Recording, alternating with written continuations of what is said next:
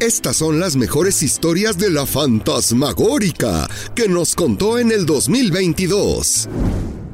Esto es La Fantasmagórica, un podcast con el fantasma Nacho Suárez, exclusivo de Footbox. Una de las primeras historias fue cómo $150 cambiaron la historia de Ricardo Tuca Ferretti. ¿Por qué? Por esta razón. Alguna vez platiqué con el Tuca y decía que tenía nada más, que ya se había gastado, porque en aquel tiempo pues, también le gustaban echarse sus alipuzas, que no tenía dinero para regresarse a Brasil, que él ya quería regresarse a Brasil, pero que no tenía, no completaba para el boleto de avión, que le costaba como $500 y que él nada más tenía 350. Y entonces dijo, no, pues ¿cómo lo haré para irme?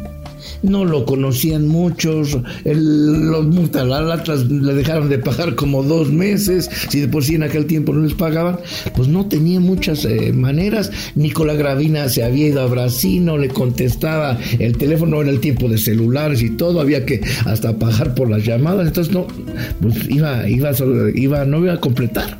Y entonces quiso el Tuca Ferretti, pues me cuenta que dijo, ¿qué voy a tener que hacer? Pues, ¿sabes qué? Me voy a ir a la embajada de Brasil, allá me voy a ir a México. Se vino en camión a México, ni siquiera en avión, tomé un autobús que de Guadalajara al DF. Se instaló ahí en las calles de Reforma, donde está la avenida de la embajada, de Brasil. Y ahí se instaló. Incluso dice, bueno, que no tenía, dice, cabrón, fantasma, es que no tenía, carajo, no tenía dinero ni siquiera para pagar un hotel, porque si no me ibas a completar. Y dice que se quedó a dormir en unas bancas, que estaban afuera, ahí en Reforma. Ahí se quedó para muy temprano tratar de conseguir dinero. También la llegada de Guiñac es muy interesante, y es que la directiva de Tigres le dijo unas mentiras piadosas para convencerlo a jugar con el equipo regiomontano. Y estaban ahí y dijo, oiga, pero pues a ver, dijo Guiñac, a ver, ¿y cómo es Monterrey? Y ahí empezaron las mentiras piadosas para convencer a Guiñac. Dijo, oiga, ¿y cómo es Monterrey? Y el pinche Miguel Ángel Garza les contestó, bueno, pues así como aquí, así con palmeras, calorcito, así. Monterrey es una ciudad muy moderna. Ay, ajá. Y todos, ahí el ingeniero Rodríguez, Palomino, los varones y los que estaban ahí nada más movieron la cabeza y se rieron así como, casi igualito. No dijeron nada, todos muy con una sonrisa de complicidad. Y bueno, pues ya sabía de las playas de que eran de Cancún. Y el francés le dijo, oigan, pero las playas son muy hermosas. ¿Cómo a cuánto tiempo estamos aquí de Cancún a Monterrey? Y de repente el ingeniero dijo, no, en esta no se va. No, pues como a 1:30 nada más. No, le dijeron que en avión. No, me dijeron, no, como a 1:30. Pues dijo, qué bueno que está tan cerca, dijo Guiñac. A Débora, a mi esposa, le va a encantar. Y yo creo que también mi hija Grace. Lo que no le dijeron, evidentemente, que el viaje de Cancún a Monterrey en avión era 2 horas y 20 minutos. O sea, esto quién sabe dónde le dijeron que no. La cereza del pastel de aquellas mentiras piadosas fue cuando Guiñac le dijo, oiga, ingeniero Miguel, pues es que leímos mi esposa y yo que pues no está a lo mejor tan seguro, que el fin de semana habían matado a varias personas a balazos en San Nicolás de los Garza. San Nicolás de los Garza es donde está el estadio de Tigres. Y preguntó, ¿es peligroso ahí? Ante la sorpresiva pregunta, el ingeniero dijo, no, pero eso no está en Monterrey, es otro municipio que está cerca, tú estarás muy seguro. La historia de vida de Franck Ribéry es muy peculiar, y es que el delantero francés se sobrepuso de muchas adversidades para convertirse en uno de los mejores futbolistas del mundo. Fue el mejor jugador del Bayern en la temporada 2012-2013. Fue nombrado, junto con Cristiano Ronaldo y Messi en su mejor momento, a disputar el Balón de Oro. ¿Lo ganaría el monstruo del convento? Ribéry estaba ahí, junto a Messi y junto a Cristiano, luchando por ver quién era el mejor del mundo y obtenía el Balón de Oro. Llamaron a Platini para que entregara el trofeo al ganador, y esto fue lo que pasó. El mejor jugador de la saison 2012-2013 es Franck Ribéry. Franck Ribéry, el ganador de el 2012-2013. Lionel Messi aplaude, Ribéry como que todavía no lo puede creer, pero la verdad lo veníamos platicando desde el previo. Parece más que merecido este premio que le han dado a Franck Ribéry. Sí, había ganado Ribéry, había sido mejor que Cristiano y Ronaldo. No lo había doblegado nadie, era el mejor de Europa. Fue uno de los fichajes más caros en la historia del Bayern Múnich. Cuando en el 2019 se tuvo que ir, vivió un momento maravilloso, único, emotivo. Todo el estadio dándole las gracias y gritándole: Ribéry, Ribéry, Ribéry.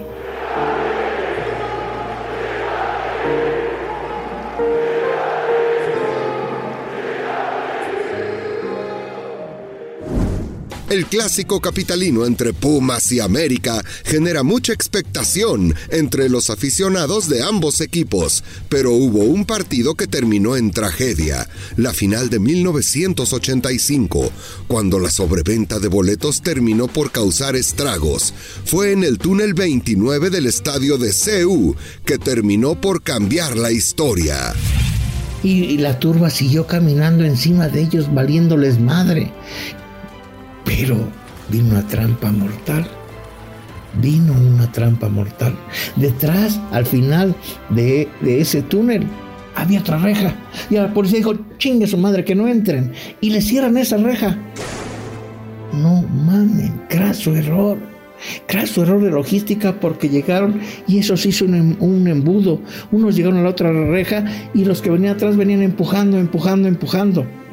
Esa fue una de las tesis, pero otro de los sobrevivientes nos relató, y eso lo encuentran en YouTube, el testimonio que también, porque se brincaron justo por el mural de Siqueiro, provocaron ese tapón. Esto fue lo que dice aquel sobreviviente.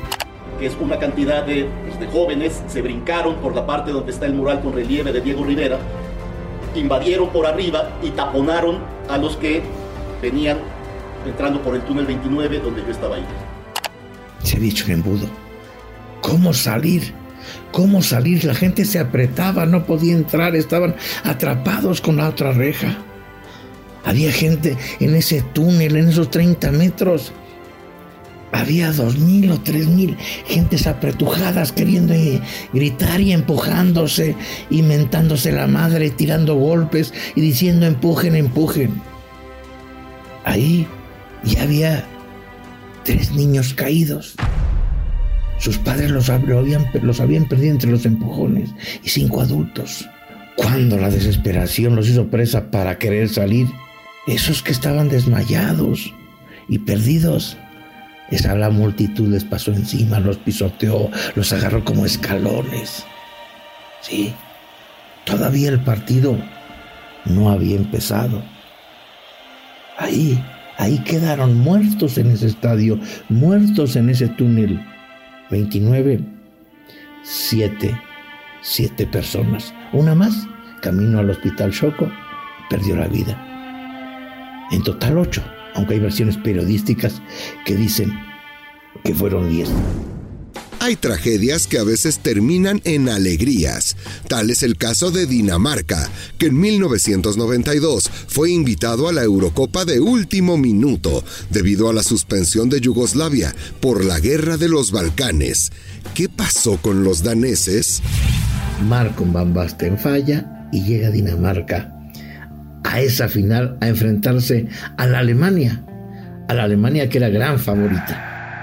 Y para enfrentar a esa Alemania que era la gran favorita, pues llegaron las señoras, llegaron los hijos y llegaron y pecaron el día anterior. Para esos que dicen, no, es que te tienen que cuidar y no agotarse. Bueno, pasó lo que nadie tiene que pasar, porque decían, ya llegaron a la final, a donde nadie pensaba que iba a llegar el equipo de Dinamarca. Y pasó el milagro de los Balcanes, el milagro de la Eurocopa. Dinamarca ganó 2-0. Reality, a quite astonishing achievement. The rank outsiders who didn't even qualify have become the champions of Europe, undisputed. La selección que estaba afuera, que no confió en su entrenador, la que fue abandonada por Laudrup, que fue invitada de emergencia, que le ganó a Francia, que le ganó a Holanda, que le ganó a Alemania y salió campeona, fue Dinamarca. Se convirtió en Cenicienta gracias a la guerra de los Balcanes. De verdad, no se pierde en Netflix. Verano del 92. Una historia de guerra y fútbol que vale la pena contarse. Para celebrar los primeros 100 episodios, el Fantasma Suárez nos contó su convivencia con César Luis Menotti en La Habana, Cuba, en 1991, en donde estuvieron cerca de ser deportados. Cuando me regresa la anotación de los $20 de multa por echar botella, y que se me ocurre, y ten $20 para que desayune Fidel, y acelero. No mames. No mames, ¿qué hice? Acelero y pega 2 silbatazos.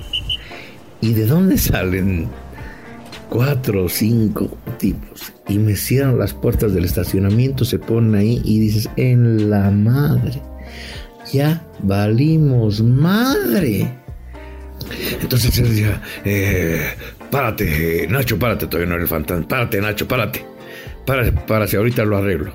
Y no, llega el otro enojadísimo, pues corre, no sé, enojadísimo porque habíamos insultado prácticamente a Fidel Castro. Dijo, a ver, a retirarle la acreditación y que nos quita. No, por favor, una disculpa, este joven, creo que se equivocó. Cuando meten esos silbatazos, las 2 del casting que nos quedaban, pues brincaron como si fuéramos no sé, pues salían despavoridas por donde nunca más las vimos.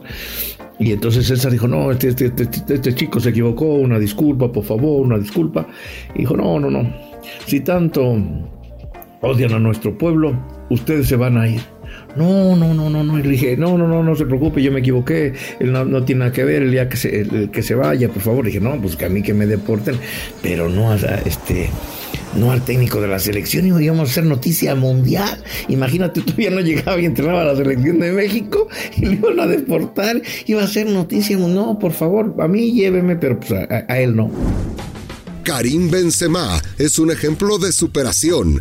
El delantero francés nació en un barrio bravo de Francia, por lo que podía ser un delincuente en potencia. Se convirtió en el héroe del Real Madrid. Sus amigos, unos robaban autos, otros carteras, otros traficaban droga. ¿Qué chingados iba a intimidar? Por el contrario, en esa serie que se va a hacer, dicen que relatan que le dijo, búrlense, pero van a llorar cuando recoge pelotas los mande a la banca porque van a ser mis suplentes. Es más, guárdenme la camiseta con el 10. ¿Y qué creen? El chavito lo logró. Benzema fue el goleador del equipo, el número 9, pero que jugaba ¿con qué playera? Con la 10, ¿sí? Era el centro delantero que jugaba con la playera 10. De todos el resto de sus hermanos, solamente los 2 menores intentaron seguir sus pasos. Incluso uno de los más chavitos, que se llama Greci, o se llamaba algo así, se probó con el Real Madrid, pero al parecer no le alcanzó. Pero sus grandes problemas de Benzema no han sido ni en la cancha ni en el barrio. Ha sido con las faldas y fuera de ella. Cuando estaba por ahí del 2008, 2009, ya la rompía con Francia, Y pues de repente contrató una chava muy guapa que modelaba lencería. Se llamaba Shania. Pues sí, era de la vida galante. Y dijo, no, pues está guapísima. Oye, ¿cuántos años tienes? No, pues tengo 18. Pero realmente tenía 16. Y bueno, pues ahí anduvo un ratito con Benzema. Luego Benzema se la presentó a Ribery. Y dicen que hacían cada fiesta, diría el perro, tuya, mía, te la presto. Y bueno, el desmadre es que con el tiempo, después del tiempo, los denunciaron por haber contratado a una prostituta que era menor de edad y los llevaron a juicio. Lo que les ayudó tanto a Ribery y a Benzema es que la propia chava, esta Shania Bejar, creo que se apellidaba, declaró que ni Benzema ni Ribery sabían exactamente que eran menor de edad porque ella les dijo que tenía 18 años. Dicen que el fin justifica los medios. Eso hizo Argentina en el Mundial de Italia 90 para ganar a Brasil en los octavos de final. El masajista, el aguador, se llamaba Galíndez, trabajaba siempre con Bilardo y les había advertido a los jugadores argentinos: no pueden ustedes tomar agua durante el juego, no pueden tomar agua durante el juego de las que yo lleve, solamente toman antes del juego aquí en el vestidor o después del juego. Y esto lo recordaba bien el Gingro Giusti, también lo confesó en un programa de televisión. Yo, por ejemplo, no podía tomar agua en la cancha. Si está tomando Carlitos Giusti. En el tiempo que no podía, en el entretiempo y al final del partido, no podía tomar durante el partido. A ver, ¿por qué no podía tomar agua en la cancha? Porque algo tenían, porque tenían un brebaje, por eso se los tenían prohibido. ¿Y qué pasó? Pues en una falta, el partido estaba muy apretado, había mucho sol, hubo una falta sobre Maradona, se quedó sentado recibiendo atención, le llevó el doctor, el utilero, el masajista, llevaron la hielera con el agua cargada de botellitas y Maradona dijo, no, hace un montón de calor, y les ofrecieron agua a los brasileños que se acercaron. Estos nunca sospecharon pues, que traía algo. Y mientras atendían agua, pues le ofrecieron agua a Branco, a Jorginho, a todos. El mismo Maradona, riéndose, lo recuerda muy bien. Y Galíndez, el utilero, recuerda cómo fabricaron aquella trampa. Tomó Branco y venía a tomar Baldo, venía a tomar todo lo bueno, ¿viste? Y yo decía, que todo. Yo a Baldo le decía, dale, Baldo. No es un calor bárbaro. Y a Galíndez lo querían matar. No, yo estoy haciendo así. Estoy atendiendo a Diego, era Diego, yo estoy atendiendo así a Diego. Y viene el vasco, me pide el agua, le doy el agua. Entonces el vasco toma. Y al vasco le digo, chicazo, y yo le digo, ¡vasco, no! Uno de los momentos fuertes de la Fantasmagórica fue cuando reveló una entrevista con Fidel Curi para hablar desde Almoloya al estar en prisión de forma ilegal. Era la primera entrevista de Curi a un medio después de 8 meses en la prisión. ¿Cuándo suena? Chingue, su maneta, pinche corazón se acelera. Escucho esta grabación. Bueno. Habla de un centro de readaptación social. Marque 1 para aceptarla o marque 2 para rechazarla. Bueno. Don Ignacio. Don Fidel Curi, ¿cómo están? Buenas tardes. Antes que nada... Aquí despidiendo a mi abogado. Antes que nada, muchas gracias por aceptar la llamada. Sé que le insistí muchas veces. Sé que hemos tenido muchas confrontaciones y le agradezco mucho la confianza y que podamos hablar. Pero quisiera preguntarle de inicio, porque sé que no tenemos mucho tiempo y hay que cumplir con los cánones legales. ¿Por qué finalmente, después de tanto insistirle, le da en la entrevista a un periodista que la verdad lo ha criticado mucho? Bueno, primero agradezco mucho que me hayas buscado y bueno, pues la verdad, pues confianza, así que diga confianza, pues no la tengo en los medios de comunicación. siempre han puesto lo que han querido, siempre sacan la información que quieren, y según pues todos son valientes y tienen huevos para sacar la información, y a la mera hora los paran sus patrones o sus jefes y no sacan la información como se debe de sacar, ¿no? Entonces la verdad, por eso yo no estaba ni en posición de dar entrevistas, y la verdad pues como mucha gente se acerca para ver si saca algo o cómo van los temas nada más. Sin embargo, bueno, pues vi mucha insistencia de tu parte, y si en realidad va a sacar lo que es, pues adelante, ¿no? Dentro de las investigaciones periodísticas del Fantasma, descubrió que la visa de trabajo del entrenador del Puebla, Nicolás Larcamón, estaba vencida, por lo que no debía dirigir a los camoteros. Lo dice la ley. El artículo 156 del reglamento de la ley de migración es bien claro. Dice, cuando un residente temporal obtenga un permiso de trabajo, la tarjeta del permiso que acredite su condición tendrá la misma vigencia que la oferta de trabajo. Es decir, hasta el 2023, que esos cabrones burros del Puebla pusieron. Entonces, ellos mismos, con sus mismos elementos, nos dijeron, es irregular. Dije, a ver, cabrón, pues entonces hay que investigar, hay que poner a un especialista. Y di a una especialista, Alicia Cristiana Dorantes, que fue mucho tiempo pues una alta ejecutiva del Instituto Nacional de Migración, ahora es asesora especial en temas migratorios. Y le pregunté esto. Yo contrato a un técnico que es argentino, que se llama Nicolás Larcamón, y le doy una oferta de trabajo hasta diciembre del 2023, en el supuesto caso. Ustedes, como el Instituto Nacional de Migración, ¿pueden emitir una visa hasta el 2024, aunque mi oferta sea un año antes? Hasta el 2000, no, aquí va en función total y específicamente, y hay que ser respetuosos del empleador.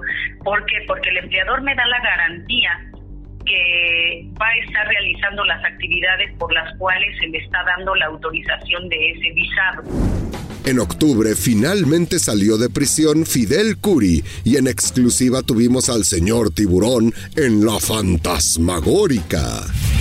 Lo de Blanca Paloma, estoy de acuerdo contigo, no soy una Blanca Paloma, definitivamente, pero los que le tienen que pagar yo le pagué todo a la Federación Mexicana de Fútbol, no les debo ni un centavo a nadie, no les debo dinero.